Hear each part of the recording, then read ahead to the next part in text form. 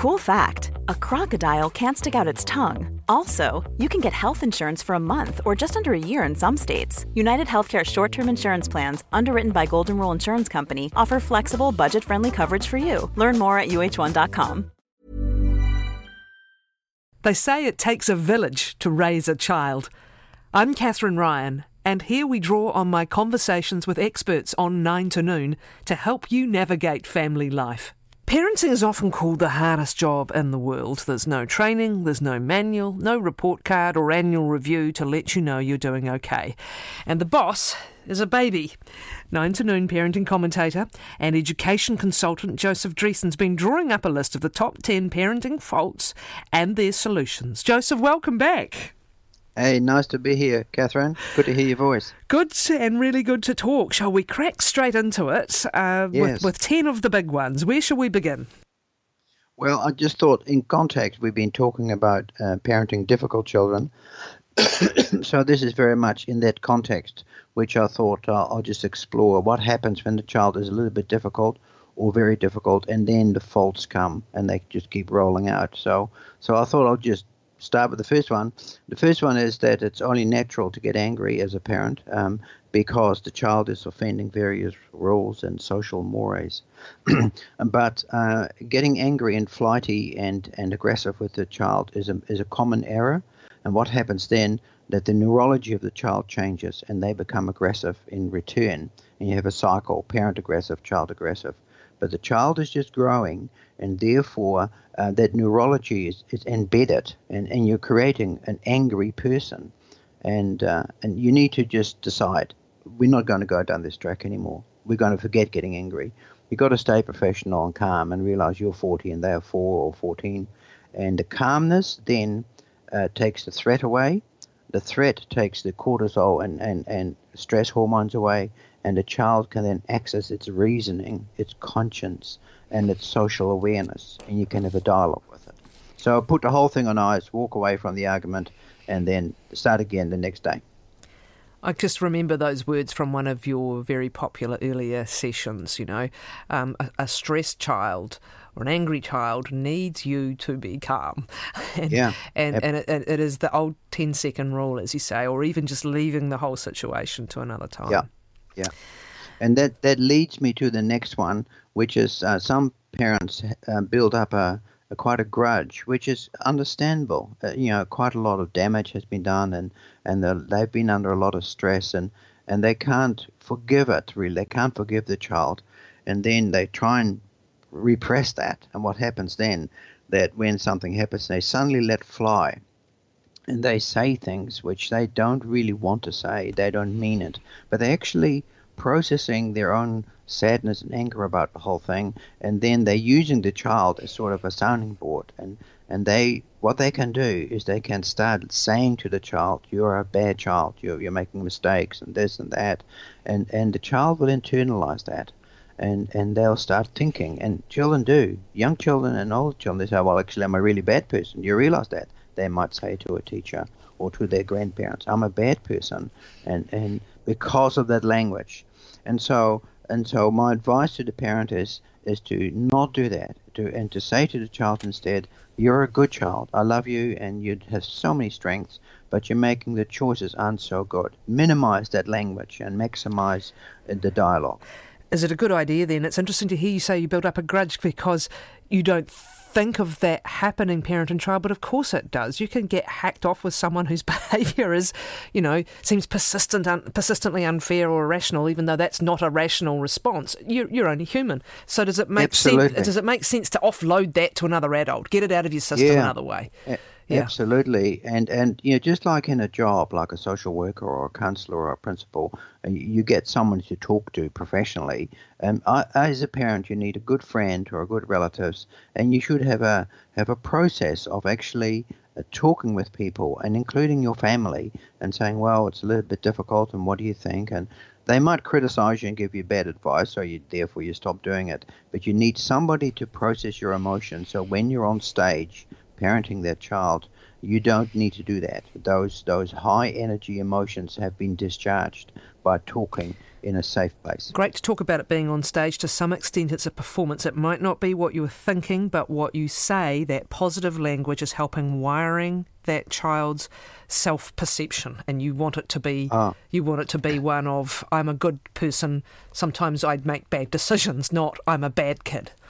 Absolutely, and it's wonderful when you practice that, like you were a bit grumpy and kind of thing, but then you give your child a hug or your grandchild or somebody and you say, I love you so much, and because you're such a wonderful child, and I'm so proud of you, and you can see those little smiles going into their mouths and their eyes start shining and they melt into you, The children just love being loved, and so, okay, they don't realize they are causing part of the problem, but they're caught in that sort of immaturity cycle. So they love it when you're kind and caring to them. That leads us into, pretty much rolls into the next point, which is focusing on bad behaviour versus proactively coaching the good behaviour. Yeah, well, that's very common. It's very normal. Like all human organisms, all animals, we love good things happening to us, but when something bad happens, we really take notice. Our own neurology is primed to really sit up if things go wrong. And so therefore a child might be good 10 times, but once they make a mistake, and we sit up and notice that. And if they make a mistake again, we sit up again.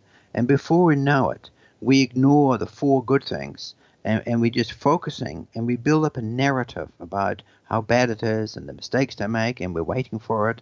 And then we keep on harping on about it, but really it's completely dysfunctional. You've got to step back and think, okay, this is not going well. In the morning routine, it's not working. How can I coach this child and help this child to become more autonomous and responsible? And so you go away from criticism to coaching. So my advice to the parents is, once you think about it yourself, and you think, well, maybe I'm doing that. I am actually focusing all the bad points because they really drive me mad, and ignoring the good points. And I would propose coach rather than criticize. And if there is going to be a bit of both, there should be way more coaching than criticising, right? There should be way more positive reinforcement than there should be the criticism. Yeah, totally. Because some children are tremendously sensitive, and you might only say a few words, and you don't know the impact it has. Just like your partner. If your partner says, "Let's fly," and says something about you, you might think about it for weeks or months. And think, gee, I didn't realize that she thought of me like that. So you've got to be really careful. And that leads us to the next thing, is that some parents, they are gun shy because of the faults and the mistakes. And so they build up this narrative and their language is negative. But really, they should actually sit down one Saturday afternoon and in a quiet place and write down all the strengths and the virtues of their child. Or, they might be a little bit disorganized, but they're super helpful. And they might forget things, and yet they're the most caring person on earth, or they have great sense of humor. Make those points, make that big list, and make them in your mind, and write them up and put them in your diary, and start noticing them, and start saying to the child, thanks for being so helpful, and I love your sense of humor. And whenever you are at the table with us, the conversation goes really well. And so the child starts to notice their strengths. And as you notice them and they notice them, then actually they become more aware of their mistakes, and they think, oh, maybe I shouldn't do that, because really, my mum loves me and she thinks the world of me, and I make a great contribution to our family life. I shouldn't do this. So noticing their virtues and strength is a very positive thing for a parent to do, and to weave that into the conversation during the day.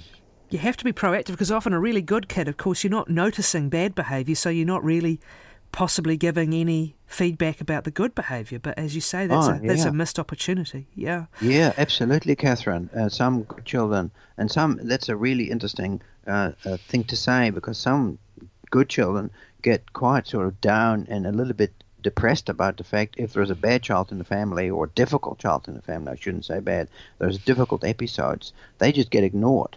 And at the end of the spectrum, that can be quite damaging to a child. So it pays you, like a teacher, a good teacher is very balanced in their approach to the children, and they don't let certain people dominate their classes, and a good family and a good parent does the same. If you have a persistent issue you're working with, this brings us to the next fault in the solution, which is persistency can lead you to label a child, either to them or to others, right? And labelling them as bad or problematic or whatever. So what's number 5 about? Labeling the child as bad is quite a significant mistake to make, and we talked about that just recently. That when you say to a child, "You are a bad person because you're doing this," then the child will take that on board, and they will actually say that. And so you should say, you got to make better choices, but you're a good person, and that leads us to actually fault number 7, which sometimes parents feel so bad about their behavior of their child. Maybe at a family wedding they weren't very good, or they're selfish with other children, or they're a bit socially gauche and things like that.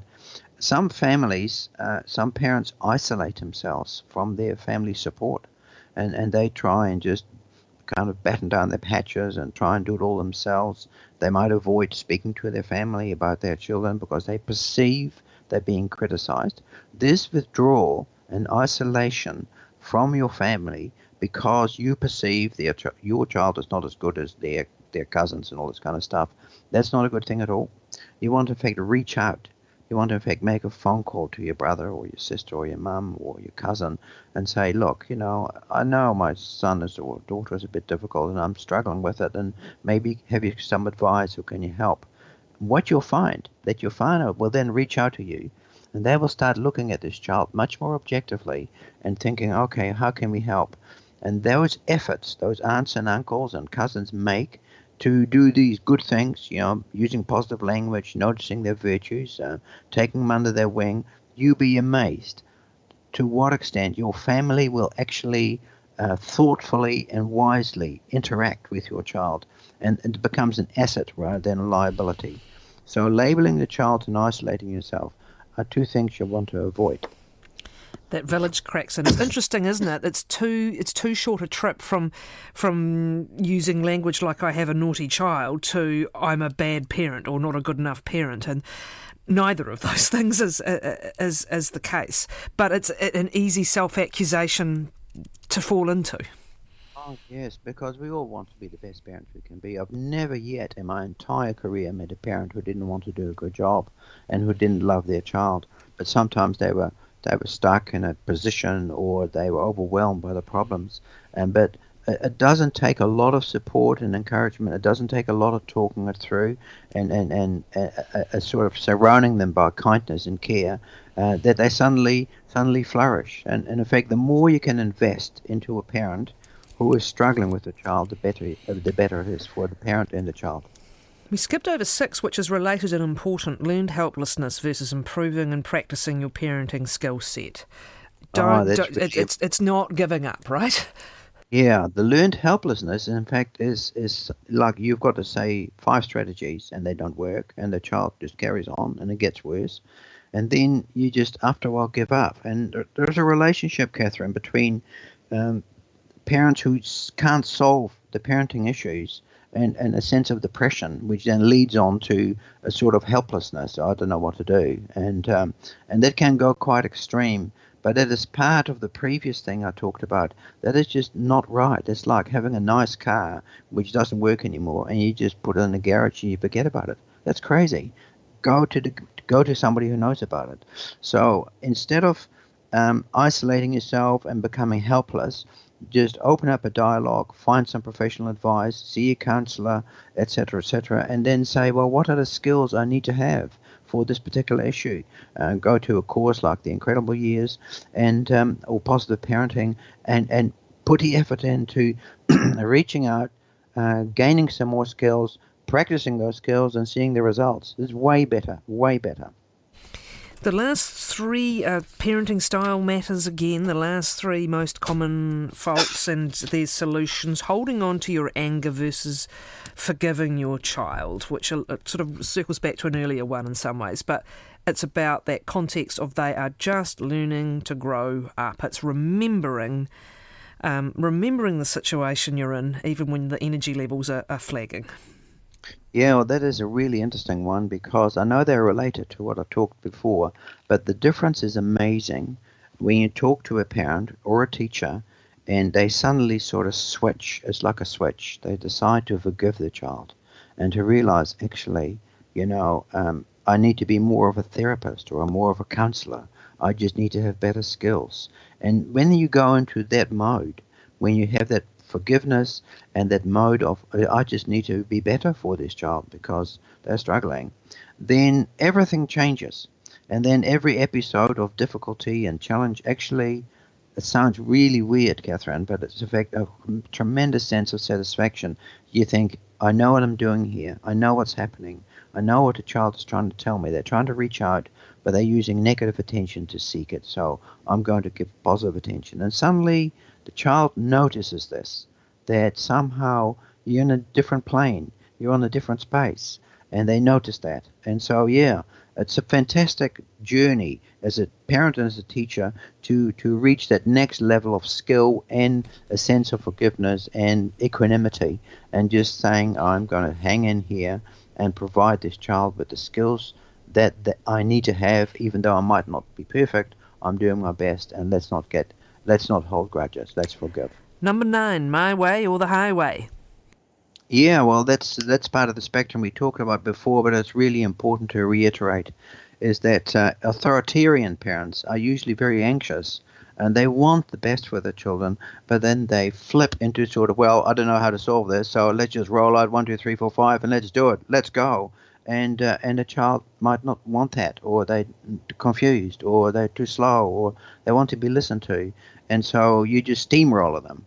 And steamrollering will provoke either active resistance or passive resistance. The child will become sneaky and angry, or just they lose their spirit. So that is not a good way, and you should listen to yourself speak. And the teachers or the people who you meet will try and give you little signals. This is New Zealand. We are totally super polite, and we don't say things openly, so we hint at it. And but some parents are just not hearing it. So I would propose that when you feel angry, you want to bulldoze the child and make them do what you want them to do, actually to sit down and say, hey, listen, we're a team, and you got to do your thing and I got to do my thing. And probably I'm not perfect as a parent and you're not perfect as a child, but let's work together and let's negotiate what has to happen and what are your responsibilities. Go into that. What children need from authoritarian parent is a parent who changes their approach and starts listening to the child, negotiating with the child, and talking to the child, and modeling to them, this is how you change and how you create harmony and how you change your life. If you don't, what will happen? This child will button up, might do what you tell them, but they will act this out when they are married to their children. They will act it out at work. They might act it out as adults.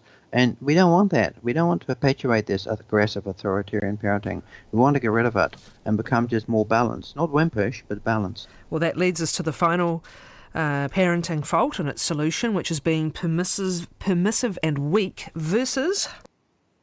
Yeah, authoritative, assertive, and caring. It's interesting, in my teacher seminars, which I do every week, and I always take a vote and ask the teachers how many permissive parents do they know, and a lot of hands go up. And these are parents who love their children, but they don't know how to set limits. And some parents are actually passionately committed to this road of saying the child is big enough to decide for themselves when they get up, what they do, and they should make their own mistakes. And they get furious if other adults actually put limits to the child. But that is not, it is sad, it's not true. Children need limits and boundaries. They feel secure with rules and agreements and chores which must be done and being held accountable. And if you don't, then the child becomes actually incapable of managing themselves. Their own impulsivity is too great. They need a structure. And so permissive parents are often, they think they're doing a great job. Often the children are very socially skillful. They become bush lawyers and argue brilliantly. But many of these children lack self-discipline and they become willful and can throw massive tantrums when things go wrong. So you want to change. You want to become more balanced and say to your child, there are certain rules, we've agreed about them, and they're going to stick. And then you've got to have the courage to have little battles. And so the permissive parent needs to do what the authoritarian parent actually does too much of. They need to set boundaries. They need to specify what are the expectations and help the child understand what they are.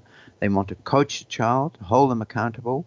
And if the child becomes willful and difficult, they need to have the courage of the convictions to dish out some consequences, or to have some time in or time out, or ask for apologies, or gate the child, whatever. There needs to be action so the child learns through consequences that actually I can't do whatever I want. And many teachers feel that some parents need to improve in this issue quite a bit. Interesting you talk about teachers. We've got a couple of questions here and one observation from listeners. And the first is the observation. Came across a new entrant teacher who hypnotised her class, never told kids what to do or ask them, always said, I love the way you always listen carefully, sit quietly, help others, etc. She was very persistent and got great results. She said kids wants to be loved and she wanted to put the right pictures into their subconscious. Interesting way of approaching it. Yeah, no, totally. Hypnotising is a wonderful word. I don't think she meant literally, but no, that was the impact. Actually, great parent. If you go into a great family or in a great classroom, that's exactly what happens. What it looks like. These are two similar but different questions, age and also what they're talking about. I'm going to give them to you. Tell me if you need the second one repeated. The first one is, I have an autism spectrum disorder, ASD 10-year-old child, and my youngest 7-year-old neurotypical child has learnt a lot of his bad behaviours. There's that word, but behaviours we don't want. Yep. And we're struggling to manage this. Any suggestions? Actually, let's deal with that first. Yeah. That's very common, and the younger child needs a different process than the older child, because the older child, because of that spectrum, is difficult to manage, and the outcomes have to be the same. The behavior of the child has to be good, but the process has to be different. But for the younger child, I believe there are two issues here. One is that the younger child is probably missing out on positive attention and love from the parent, because the parent has got their hands full with the older child.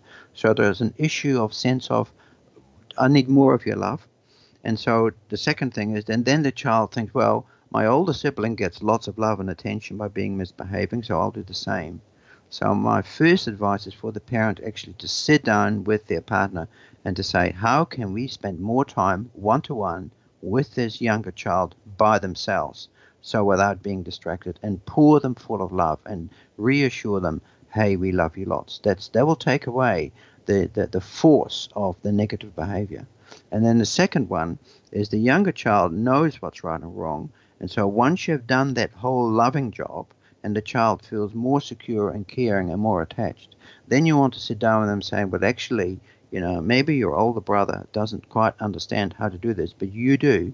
And I want you to be accountable for your actions. And so that younger child then needs lots of love and then more discipline. More, look, I'm going to put you in time out for that, or I'm disappointed with that, and that's not going to happen again. So there's a slightly different process for the younger child. They're getting the same reward, but through a different pathway, a more positive pathway for everyone is really what you're shooting for there, isn't it? Catherine, the thing I'm trying to say is that the underlying issue is the child needs to be demonstrated to be loved more by the parent, by themselves, but then they need to be disciplined more directly. Yes, yeah. The second inquiry is an 18-year-old Asperger's boy man we are completely fatigued at trying to coach our son to do simple tasks consistently. I'm struggling now and go to completely stressed and overwhelmed in a heartbeat. Any advice?